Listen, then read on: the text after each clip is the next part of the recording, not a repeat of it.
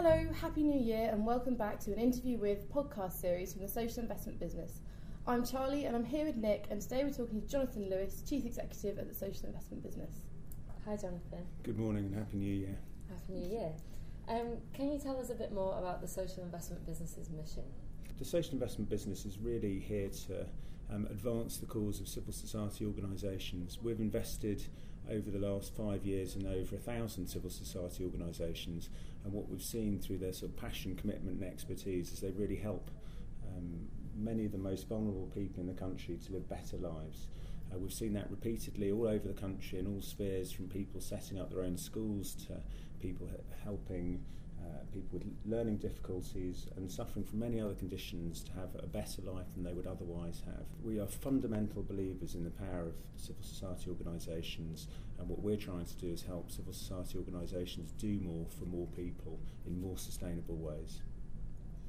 Your career background is in the commercial sector. In what ways has this been helpful while working in this sector?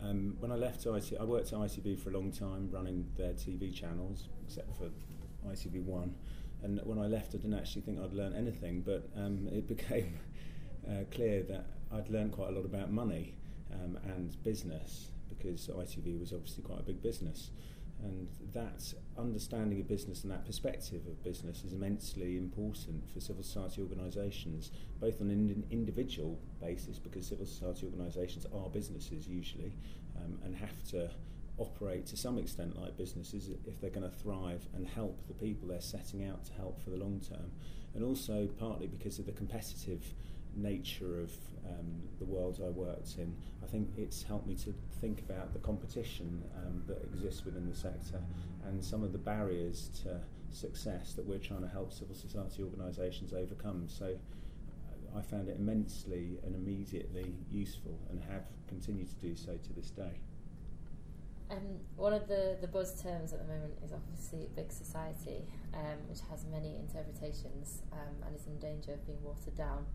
What do you think is the key message that can help the sector move forward at this time of transition?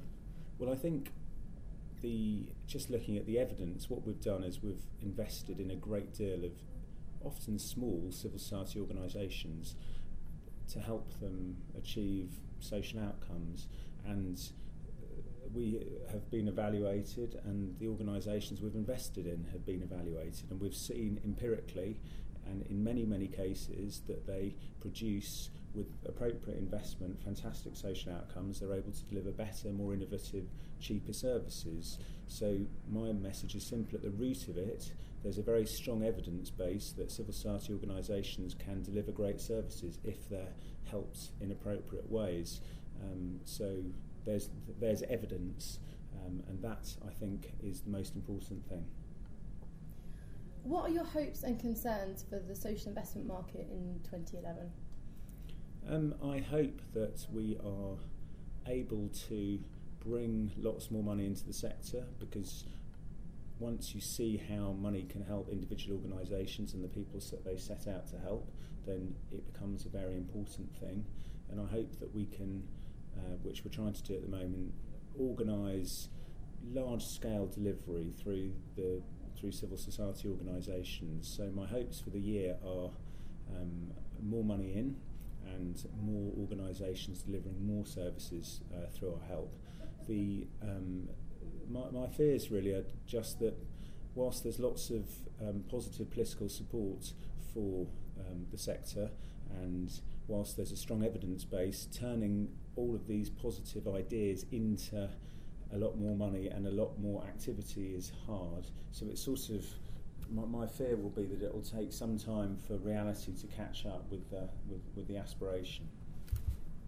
And as you've mentioned, Social Investment Business is involved with helping a lot of civil society organisations. What are the potential benefits and pitfalls of these organisations becoming more business-minded? And what innovations have you seen from this kind of the more business-like approach rather than charity-focused? The benefits of civil society organisations being business-minded are quite striking. I remember one organisation we helped, which helped lots of people with learning difficulties in one of England's bigger cities, had been started by a very charismatic man who had created it from nothing, but was in the process of driving it back into the ground, because the company was actually, or the charity was actually insolvent. He just didn't know it, and he didn't really care about the money. Now, what that meant was the charity would have had to be shut, and all of those people that it said that it was there to help would have been left with nothing. So, as I see it, the advantage of taking a more business-minded approach is that you're actually there for the long term, helping beneficiaries for the long term. It's in some ways, people set these ideas against each other as if somehow being more business-minded is to the detriment of your social mission, which I think is like a false dichotomy.